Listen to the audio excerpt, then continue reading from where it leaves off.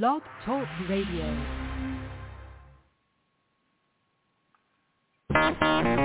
Oh yeah, stand up and shout. Welcome to Band Radio Show, coming to you each Monday and Wednesday night at 8 p.m. Black Books rock. We are more than just a niche. We are a movement, says Ella Curry of EDC Creations. Prepare for the most stimulating conversation on the planet.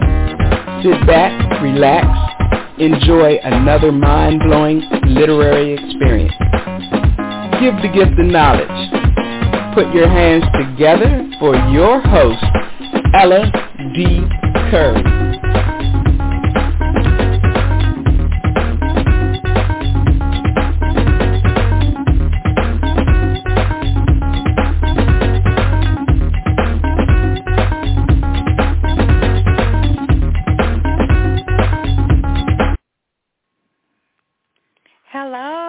Welcome to Band Radio Show.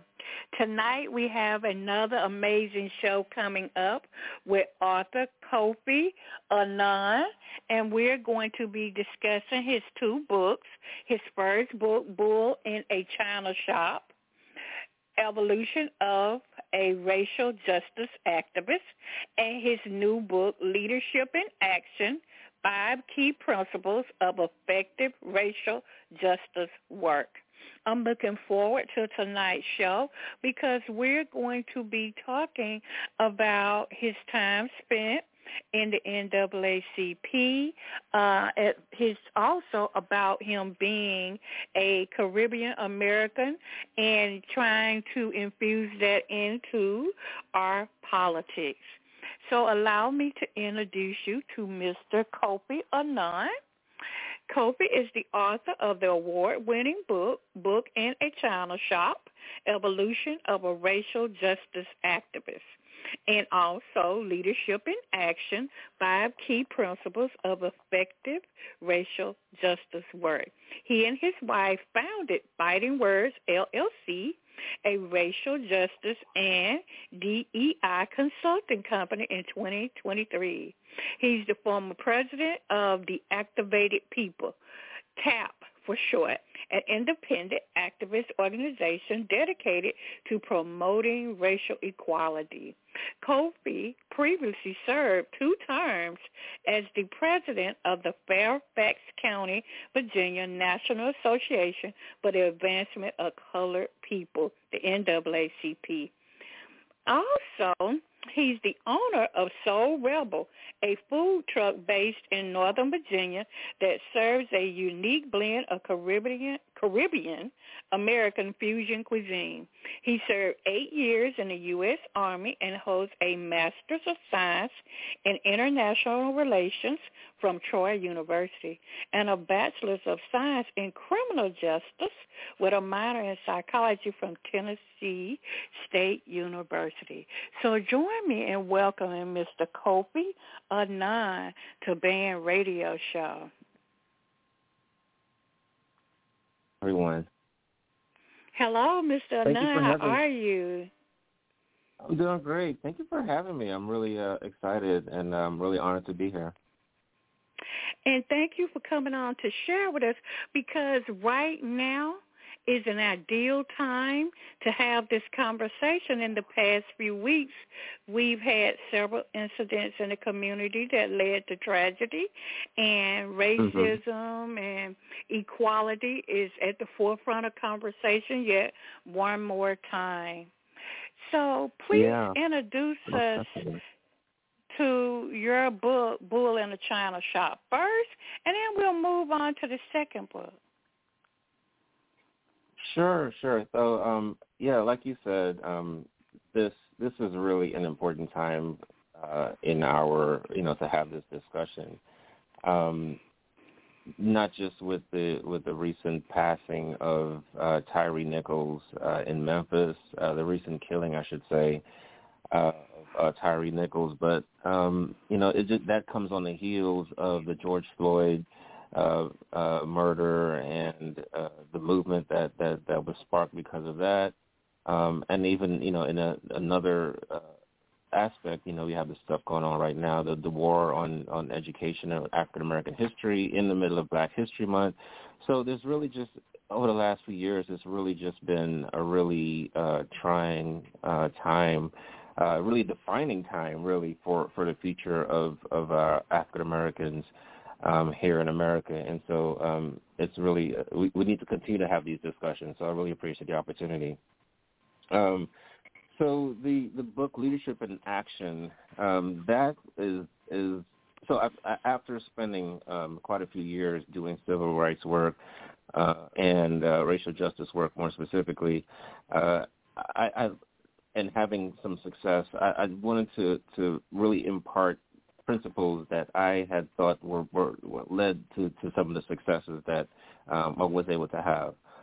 And so I distilled it down to like these 5 key principles, which are to be efficient, to be authentic, to be impatient, not compromising your values, and learning the importance of being an independent thinker. I really believe that these were the 5 things that really helped to shape my work and my philosophy about how to do racial justice work. And I hope that people listening and who is interested in also doing this work would find the book useful. Okay. And so with the next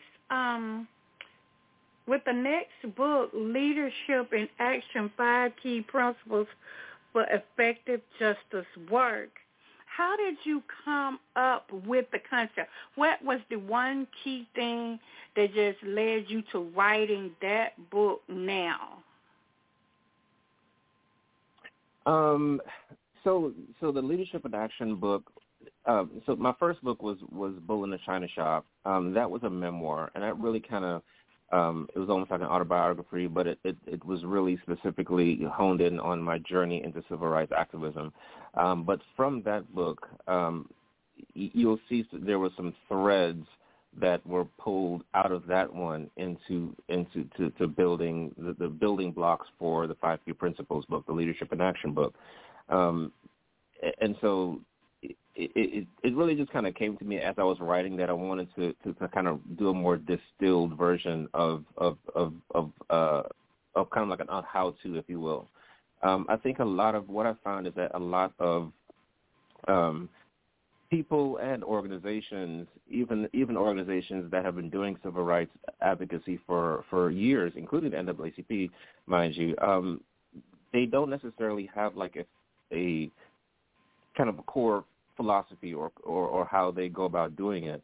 And so what happens is that I think that leads to a lack of effectiveness in a lot of cases, even when they have really good intentions. So, for instance, I'll just give this quick example. So right after the George Floyd protest happened, companies pledged over $200 billion to help support racial justice work. But there was an article that came out just like in this November, December of last year that showed that most of that money never even got spent. And it's still kind of like just there waiting to be spent. Organizations are just trying to figure out, well, what exactly do we do with this money? And I think a lot of organizations and just don't know what to do, just don't know how to go about doing it, don't know what will be most effective.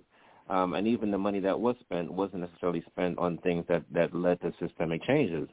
And that was reiterated in a Washington Post article just a couple of weeks ago that said just that most of the things that were done after the George Floyd protest and the whole Black Lives Matter movement, which lasted almost a full year, didn't actually have any systemic changes, right?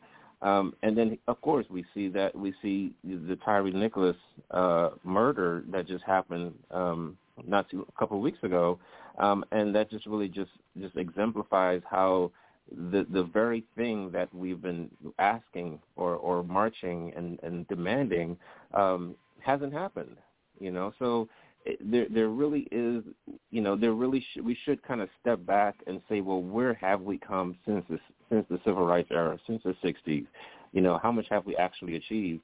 And we need to be honest with ourselves that we really are kind of stuck in the mud in a way on a lot of these issues. even though there are some little things that are happening, the big muscle movements of change has not happened. And so we need to be honest with ourselves and try to figure out, well, what needs to happen? What do we need to do differently in order for these things to actually see some really meaningful changes? So I think it starts with a strategy. I think it starts with having some guiding principles. And I think that this book helps to lay out at least my interpretation of what those guiding principles should be.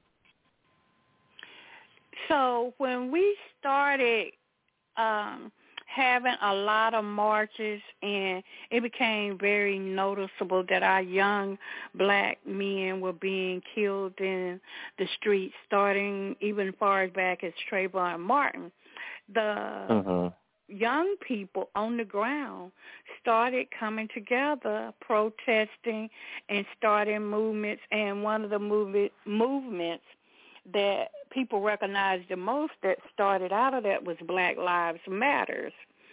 And from there, young people really have made this a thing with social media in the streets, and they're now being heard. Their voices are recognized. So how do we work together with the old guard who has ran the NAACP, and they have repped in the community for years fighting? How do we put the more active, more forward-thinking and progressive younger generations, how do we get them to communicate and work with that old-school version of civil rights activism? Yeah, that's a really good question. So it's going to be hard. It's going to be a challenge because I'm a little bit biased, I guess, but I'm kind of like most people are in the middle, right? Like I'm in my 40s. I turned 44 this year, so I'm not, obviously the younger. I wouldn't consider myself a younger generation, even though compared to some of the folks who've been doing it since the 60s, who are now more senior citizens. I guess I'm like right in the middle, basically, right, between the two generations. So I kind of understand where both sides are coming from. On the one hand, you have the younger generation who is frustrated, and they look at what's happened over the last 50 years. They have way more access to information through social media, through the internet. Information just travels a lot faster. A lot of information is right at their fingertips. They're not stupid. They understand that the status quo, the old ways of doing things has not achieved the things that the level of success that we should have. They understand that the wealth gap isn't necessarily any closer. They understand that unemployment gap isn't any closer. They understand what President Biden's crime bill, 94 crime bill did. Right? They have a really good sense of history, and they're very knowledgeable, and so a lot of them do have some animosity towards the older generation who basically try to stiff-arm them and say, no, we have to keep doing this way.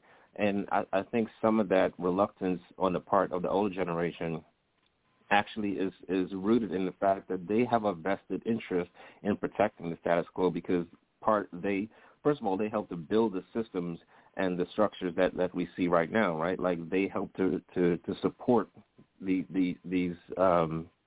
So they're part of what's going on right now. They're sitting on these committees. They're in office. They're, the Jim Clyburns, not just the politicians, but the civil rights activists. Like they've been there through all of that. So they're vested interest in upholding those systems. And I also think that in a lot of ways they benefit from that. However, I think that some kind of a meeting in the middle to say, like, yeah, we respect what you've done in the past, but we also recognize that things have to be done differently. And I think older generations should gladly, do a handoff, to say, hey, we did as good as best as we can. And that's not disrespectful in any way. I myself, in my 40s, I'm happy to pass the baton onto a younger person to have them lead. I don't believe in older generations should kind of hold on to to these positions as long as they do, and or in perpetuity. A lot of these, what some of these older generation folks forget is that when they started leading, they were in their 20s, So the idea that you have to be seasoned and be, in your 50s or 60s to lead, it really just doesn't even hold true if they look at their own, entry into leadership.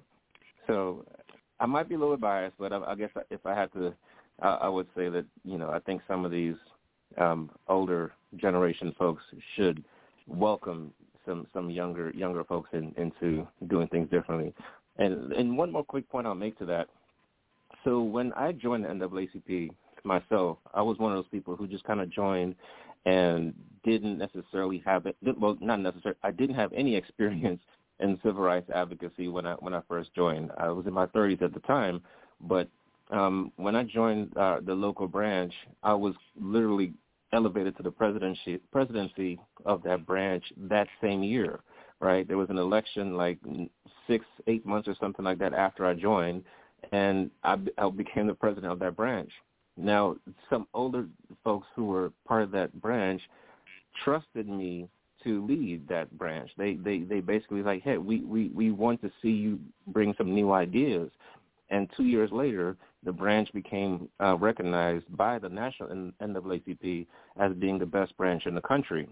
We received what's called a Thalheimer Award for being the best branch in the country. And so that's just a good example of, like, someone with fresh ideas who hasn't been part of the movement, for decades can still, breathe some life into an organization and bring in some fresh blood, fresh ideas. So do you think that your newness and just starting out and just going hard and just really wanting to do the best and had your own idea of how things should be done, do you think that sometimes that go hard and new ideas and pushing forward can be a double-edged sword? Yeah. I'll be perfectly honest. It wasn't all great. Like, definitely hit a lot of roadblocks. I mean, or stumbled along the way. Everything wasn't smooth. But I don't think that. I think it was just more good than bad, right? I also feel like, one of the principles I write in the book is like you don't necessarily have to feel like you have to be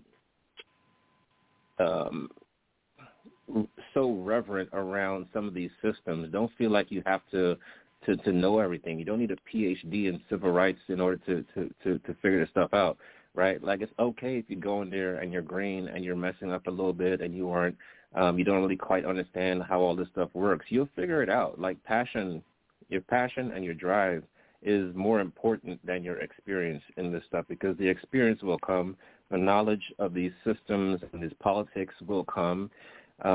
You'd go in there, be yourself, and push hard, and I think that's a good starting point.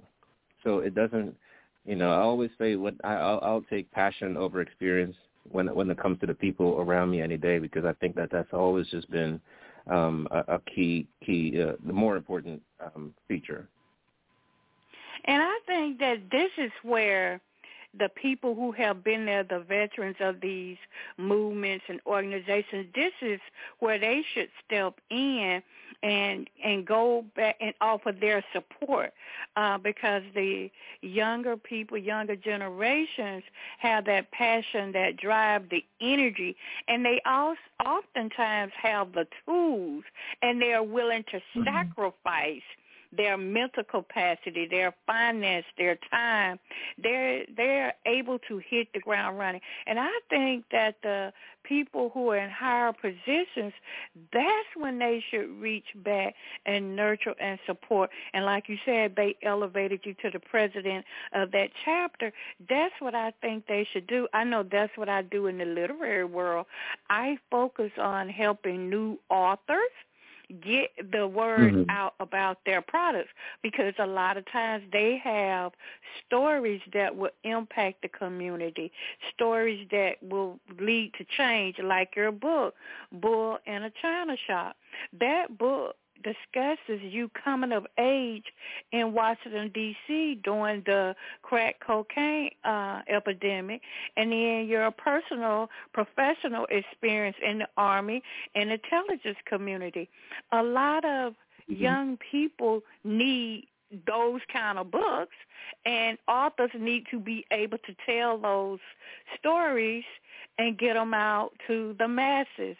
And for me, I want to be that veteran who has been in business 25 years that's going to practice the Sankofa and reach back and help those coming forward.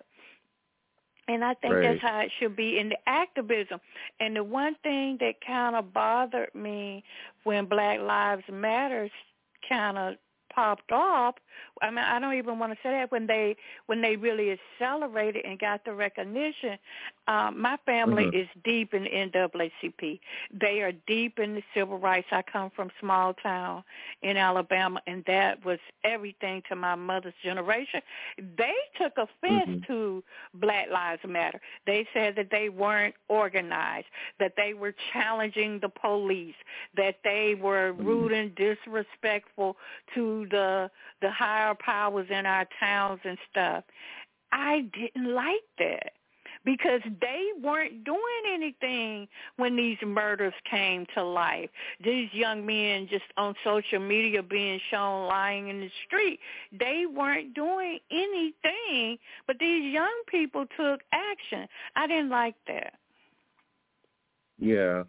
Well, so 2 points I want to raise. So, I in the Leadership in Action book, I talk about, being authentic, and also I talk about like my like you mentioned, my upbringing in both the DC and in the intelligence community, and my job, my training was prior to working on a food truck.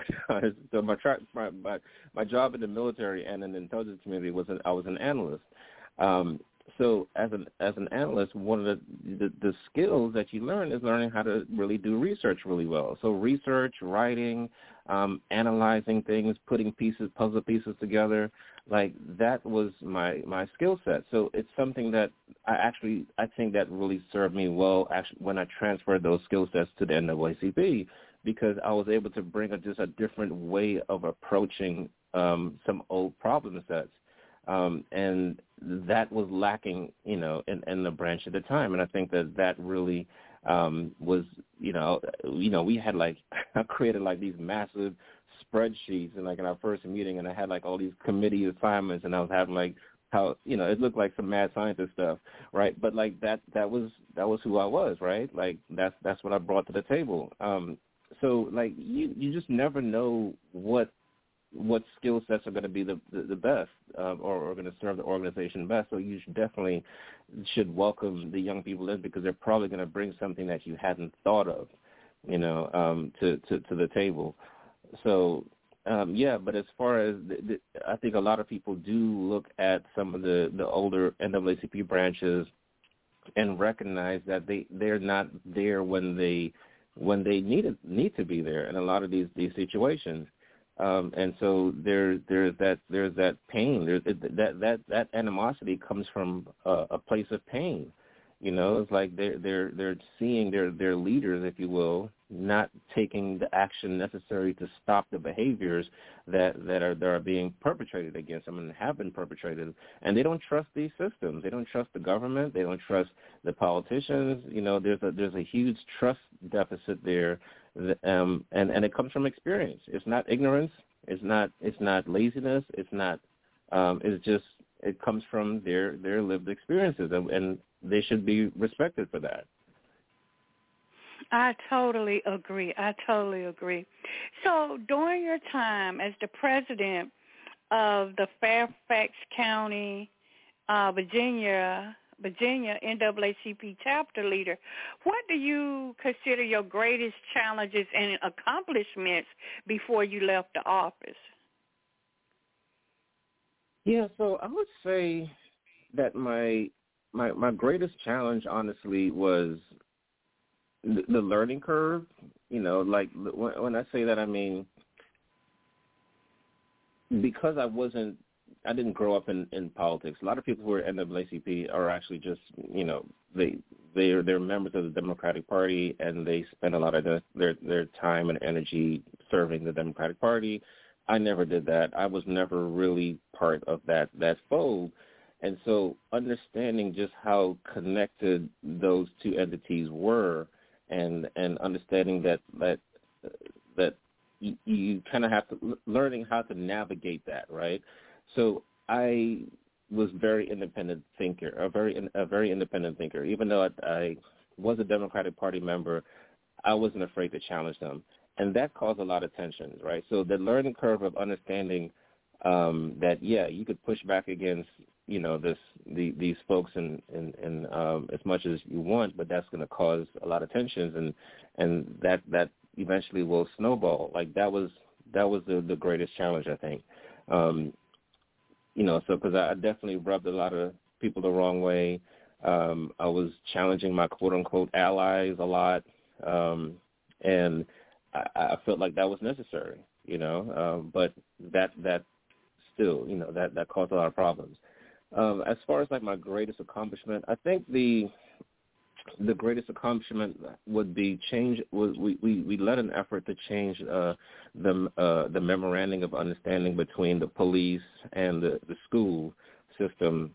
That was a multi-month, or like a 6-month effort where we ended up changing how the police interacted with students in the school, at least on paper, how they were supposed to. So what led to that was that the school system the police back in 2018 came to me and said, hey, look, we want to put SROs, school resource officers, in elementary schools.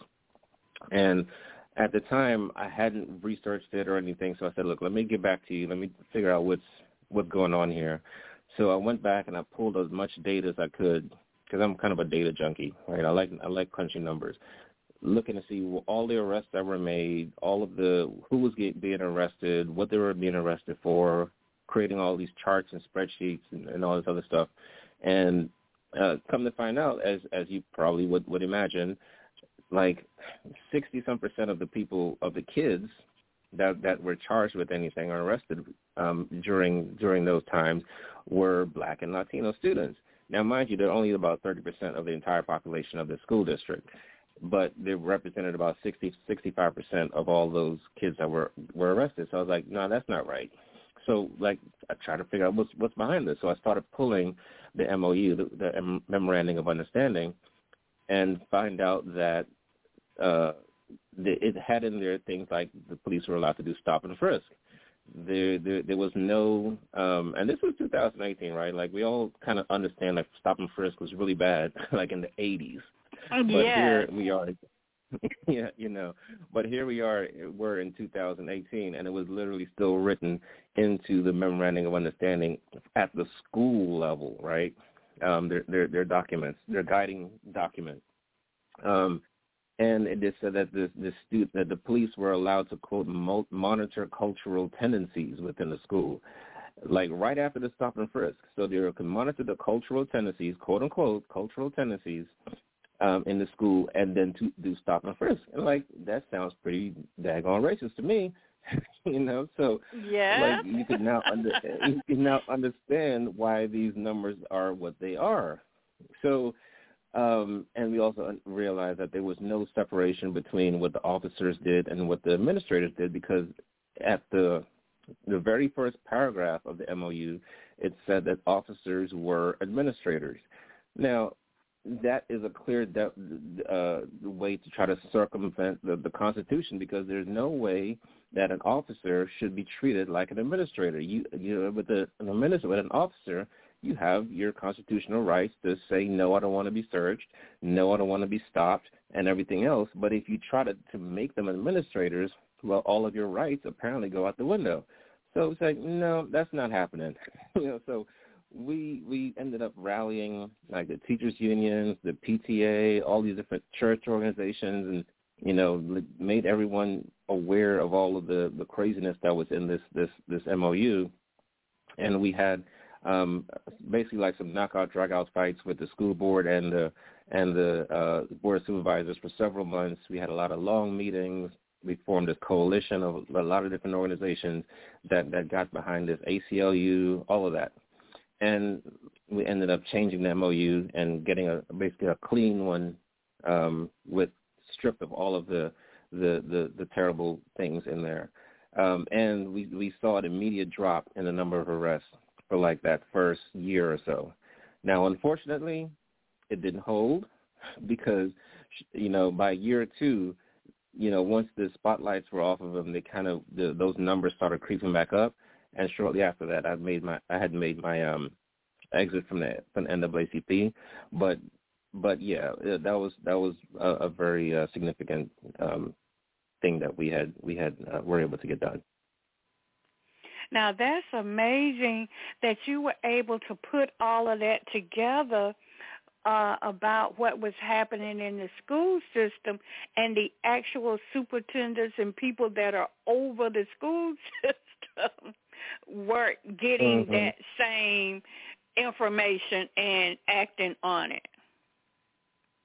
No, not at all. Not at all.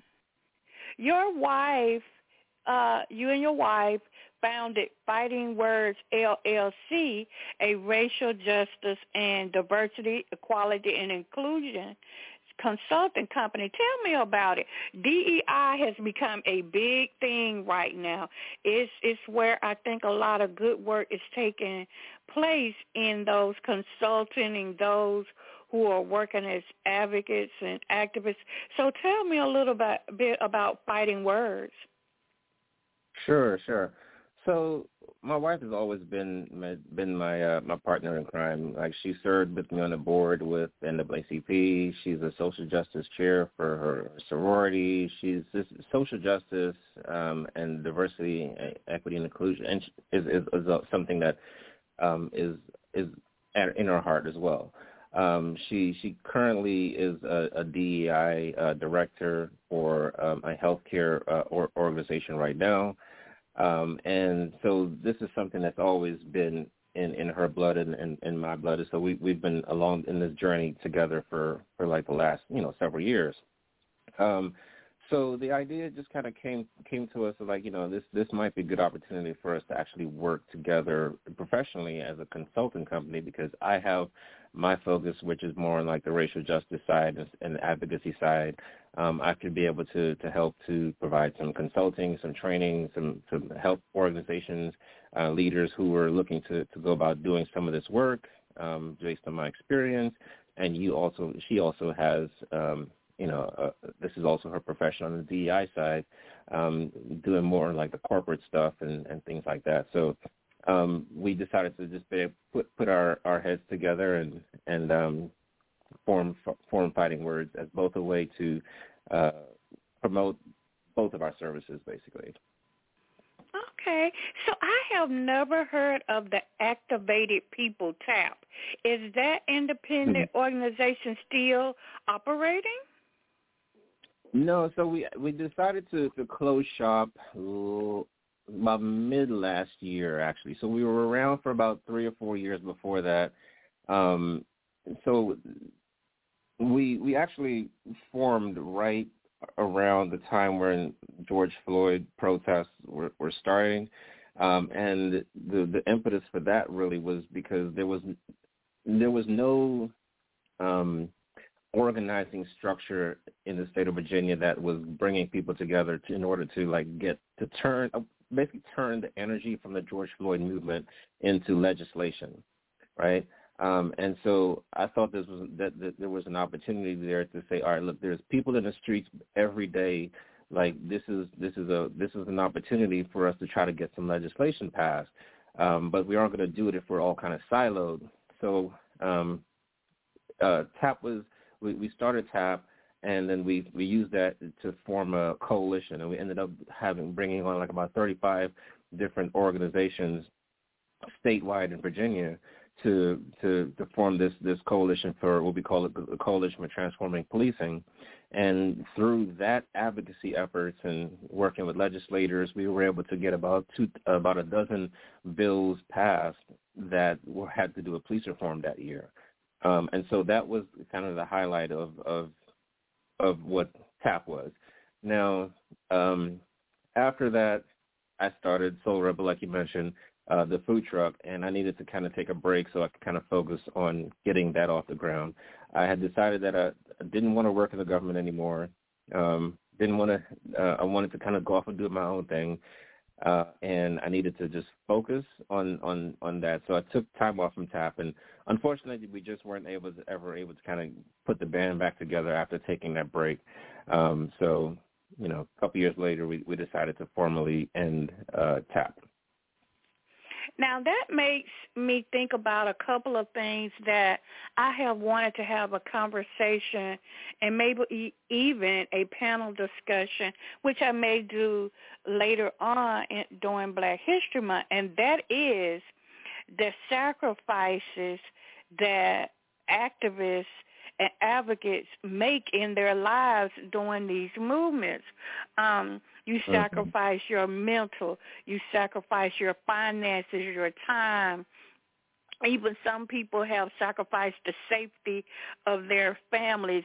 And the one thing I don't hear people talk about enough, and I know a lot about it from my younger cousins working in the community, is that activists normally, a lot of the time, they're putting in their own money. They're paying for their own travel. They're putting these defense funds together to get people out of jail during the disruptions. They're putting money in to rent space and provide refreshments, and then they're sacrificing their mental. So when you said you stepped back from government for a while and chose to start a new business and step away, that brings me to this conversation. Let's talk about the sacrifices you mentally and financially and even sometimes spiritually had to deal with in trying to fight for, the racial equality for us. Yeah. There was one time where I was at work. This was in the middle of the George Floyd protest. And I had a coworker come up to me and just kind of casually ask, "Hey, what's going on, man? How you doing?" And I don't know why, but for some reason, right in that moment, it just hit me that I actually really thought about how I was doing, and I just froze up, and I actually realized at that point that I started crying, I started crying right then and there. And I had to leave. I just had to go home. And I was like, I'm not doing okay. It's really tough, when you're dealing with this stuff every single day, not just as a Black person, but also as someone who is fighting for these issues yourself. So it's there's no escape. You come home at night and you're dealing with this. This is what you're up till, all hours of the night, writing, letters or researching or watching videos or whatever. And this is a life that you chose. So I'm not necessarily asking for sympathy or anything like that, but it is very stressful. And it is a huge sacrifice that activists do take on, and they don't get nearly the credit for this that they deserve, honestly. And I'm not, not to sound like I'm fishing for credit or anything like that, but for all the activists out there, I really believe that they deserve the lion's share of the credit, and people most of the time don't even know who they are because they're not the ones. They don't have the access to media necessarily. They don't have the huge apparatus of a political party that's going to pump their names out there and show the world and have people recognize what they do. A lot of times politicians will try to take credit for the work that they're fighting for. You know, I can't tell you how many times where I was, you know, pushing for something. When it finally got passed, I hear, you know, like the police chief say, yeah, I went out and I did X, Y, and Z. I'm like, no, you didn't. You fought me tooth and nail for that. You know, like you did that because I've been beating you over the head to get it done for months, you know, or a politician say, yeah, we were just about to do that. No, you weren't. You know, like, and so like that type of stuff happens all the time. Like, and so like people just don't really quite understand or appreciate just the fact that it's particularly when it comes to racial justice issues, if the government does anything favorable, it's because some activist out there was beating them over the head with it for years probably, you know, and so really the activist community deserves a lot more recognition for how things get done, and when things get done, then people realize.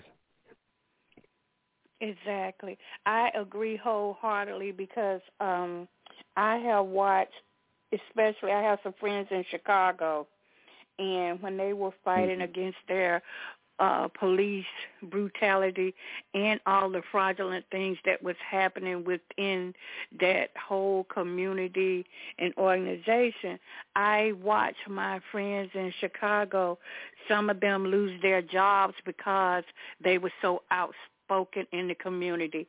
Some of them were being really targeted to shut them up. And so I've seen all sides of it working, and a lot of the people who I represent that put their books out, like your book, Bull in a China Shop, they're telling their stories of their burnout and how they were targeted by the police for speaking out, and how even the older people in the community and older leaders, much like some of the chapter leaders of the NAACP and other organizations like that, they wanted to quiet them. They wanted them to stop stirring the pot because it was messing up their things, but it wasn't changing stuff in the community for, like, you know, the schools, the kids in the school being just really tormented and that sort of thing. Now, that brings me to another question. Why did you choose the title of your memoir as Bull in a China Shop? Yeah, so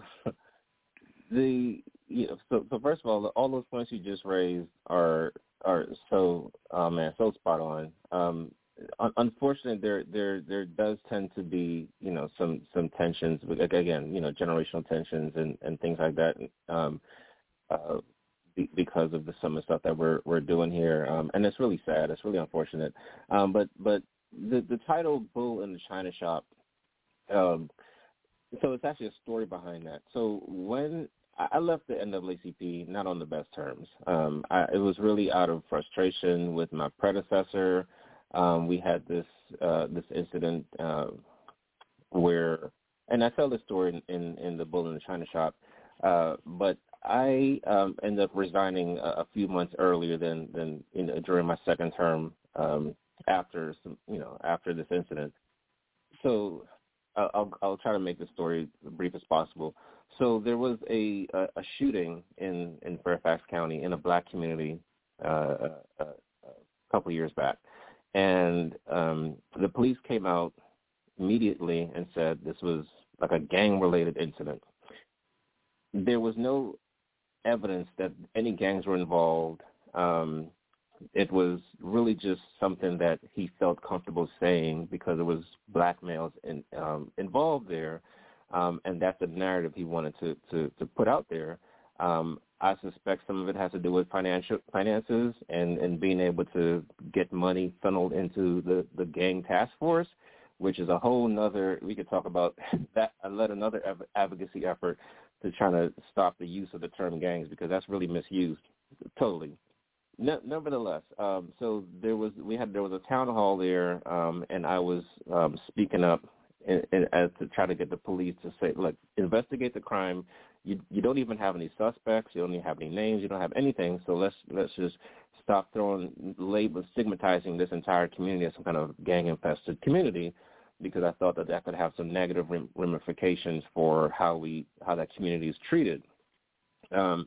And I had my predecessor at the time who was sitting next to the superintendent, the county superintendent, supervisor, and up on this, up on that stage there, and was Facebook Living me at the time and saying all these lies about me on Facebook Live that I didn't even know was happening at the time. I didn't realize till later on that night, and so I go back, and when I get home at like 11 o'clock at night for like the third or fourth time that week from doing this type of work, and I'm really tired, exhausted, and I go in and I go on Facebook and I see this mom that I'm tagged in this video, and I sent her a really nasty text message.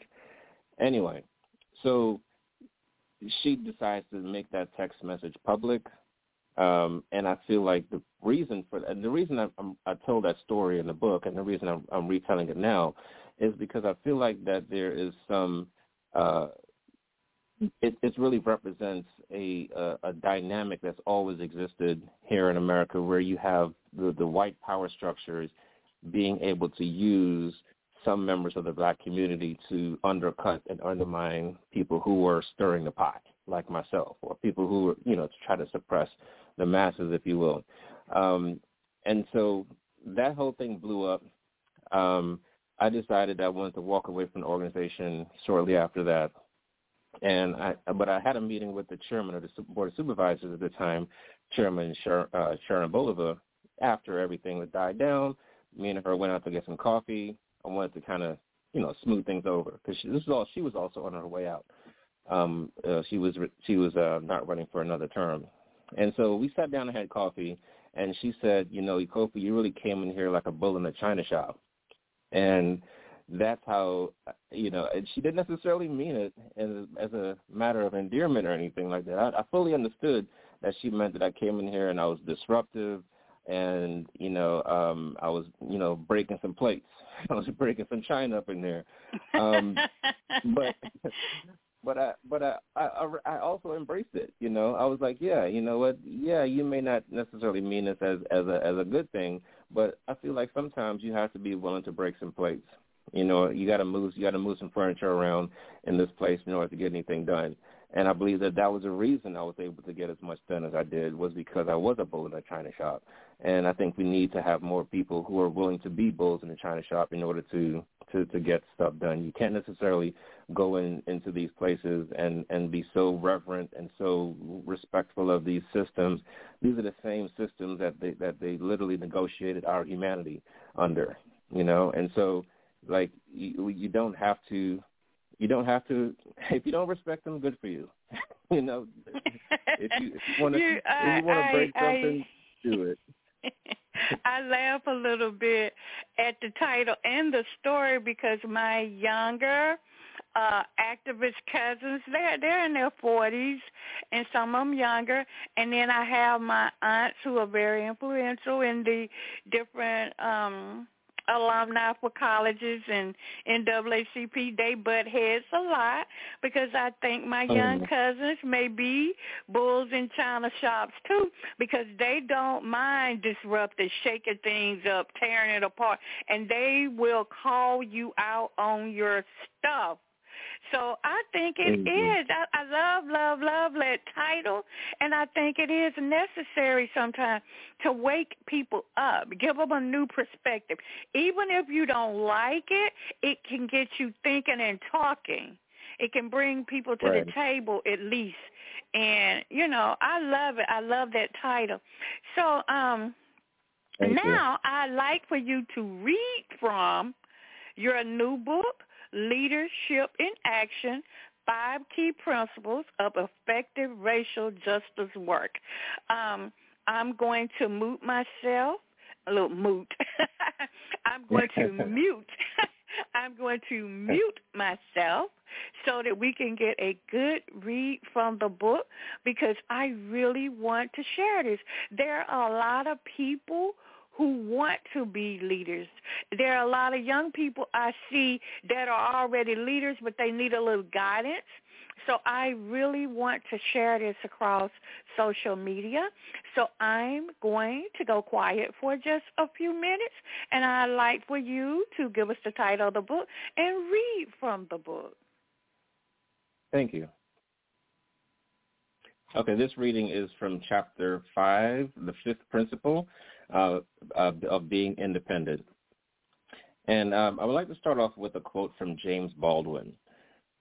It goes, "It is very nearly impossible to become an educated person in a country so distrustful of the independent mind." And that was a quote from James Baldwin. While I was serving as the NAACP president, chapter president, an opportunity arose for me to run for a statewide office. Until the vacancy became available, I had only given the idea of running for office a few passing thoughts. But enough Democratic Party insiders approached me with the proposition of running that I was intrigued to give it a shot. At the time, becoming a politician seemed like a natural progression from an activist operating outside of the system to becoming an elected official on the inside with a seat at the table and an ability to write and pass the laws I knew the people wanted. So I quit my government job to avoid violating the Hatch Act, a law which is designed to prevent government employees from getting too engrossed in partisan politics, and threw my name in the ring. Despite having no experience running for office and no campaign manager, I managed to finish second in a four-person primary, 117 votes behind the winner. It was a bummer losing, but in hindsight, it was a blessing in disguise. I now realize that had I won, I would have lost my autonomy and ability to fight for what I believe in. I now realize that you can only serve one master effectively and fully, either the people or the party. You might be questioning my logic because many are bought into the idea that politicians reflect, serve, and answer to the people. But this is only partially correct. The truth is that politicians answer to the party first, donors second, and the people third. I love it. I love it. And I agree with every point you just made wholeheartedly, and I'm glad to get that on the record so that we can have some future conversations. Now, in your book, Leadership in Action, there are 5 principles outlined in the book. What would you say is the most important principle? From the one I just read, being independent. Being independent? I really believe, yeah, definitely being independent. I believe that was the thing that really got me to put the pressure on to, okay, so for instance, here in Fairfax County, there really are no Republicans in charge, right? I believe there's one Board of Supervisors member who is, out of 9, who is Republican. All of the school board is Democrat. All of the rest of the board supervisors are Democrat. But there's, so it's harder for, given the fact that black people, majority, 90-some% of us vote Democrat, it's harder for us to challenge them, right? But I feel like it's really important that we do remain independent and stick to the saying. There's a saying that goes that there are no permanent friends, only permanent interests. Like if you're fighting for racial justice, you have to maintain the fact that you have permanent interest and not be so friendly and be so worried about losing friends in the party, because the people in the Democratic Party, in my opinion, they will use the fact that you and them are friends and use that as an excuse not to work as hard for you, right? That's not to say the Republicans are better. It's just to say that you sometimes you have to push your friends and you have to be willing to ruffle their feathers too, because if you don't, they will still ignore your interest. And it doesn't matter what they look like. It doesn't matter what party they belong to. Like, you have to have your own agenda, and you have to be willing to push that agenda as hard as independently as possible in order to make things happen.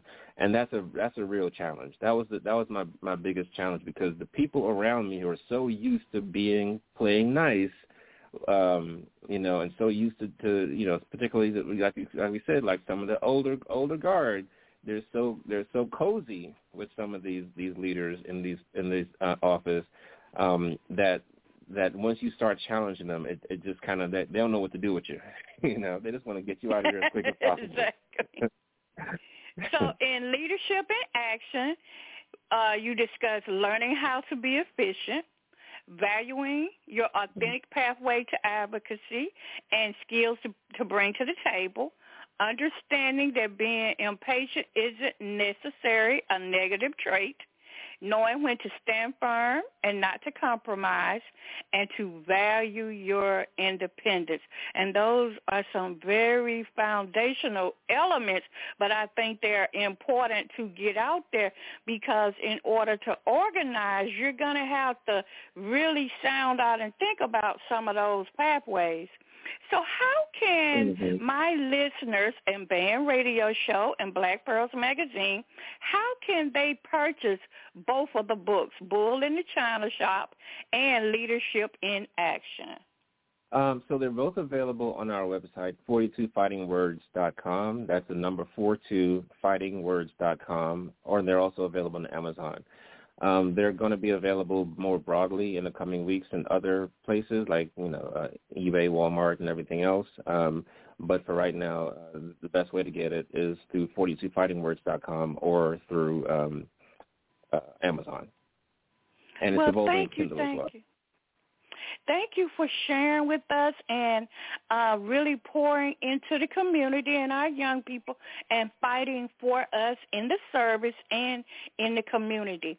I look forward to sharing your books and your story, this interview, across the web, because our young people need to feel supported and understood. They need to be seen and heard and understand that there are people out there who understand and are in this fight with them. So thank you so much for serving in the community on a professional level and during your time in service.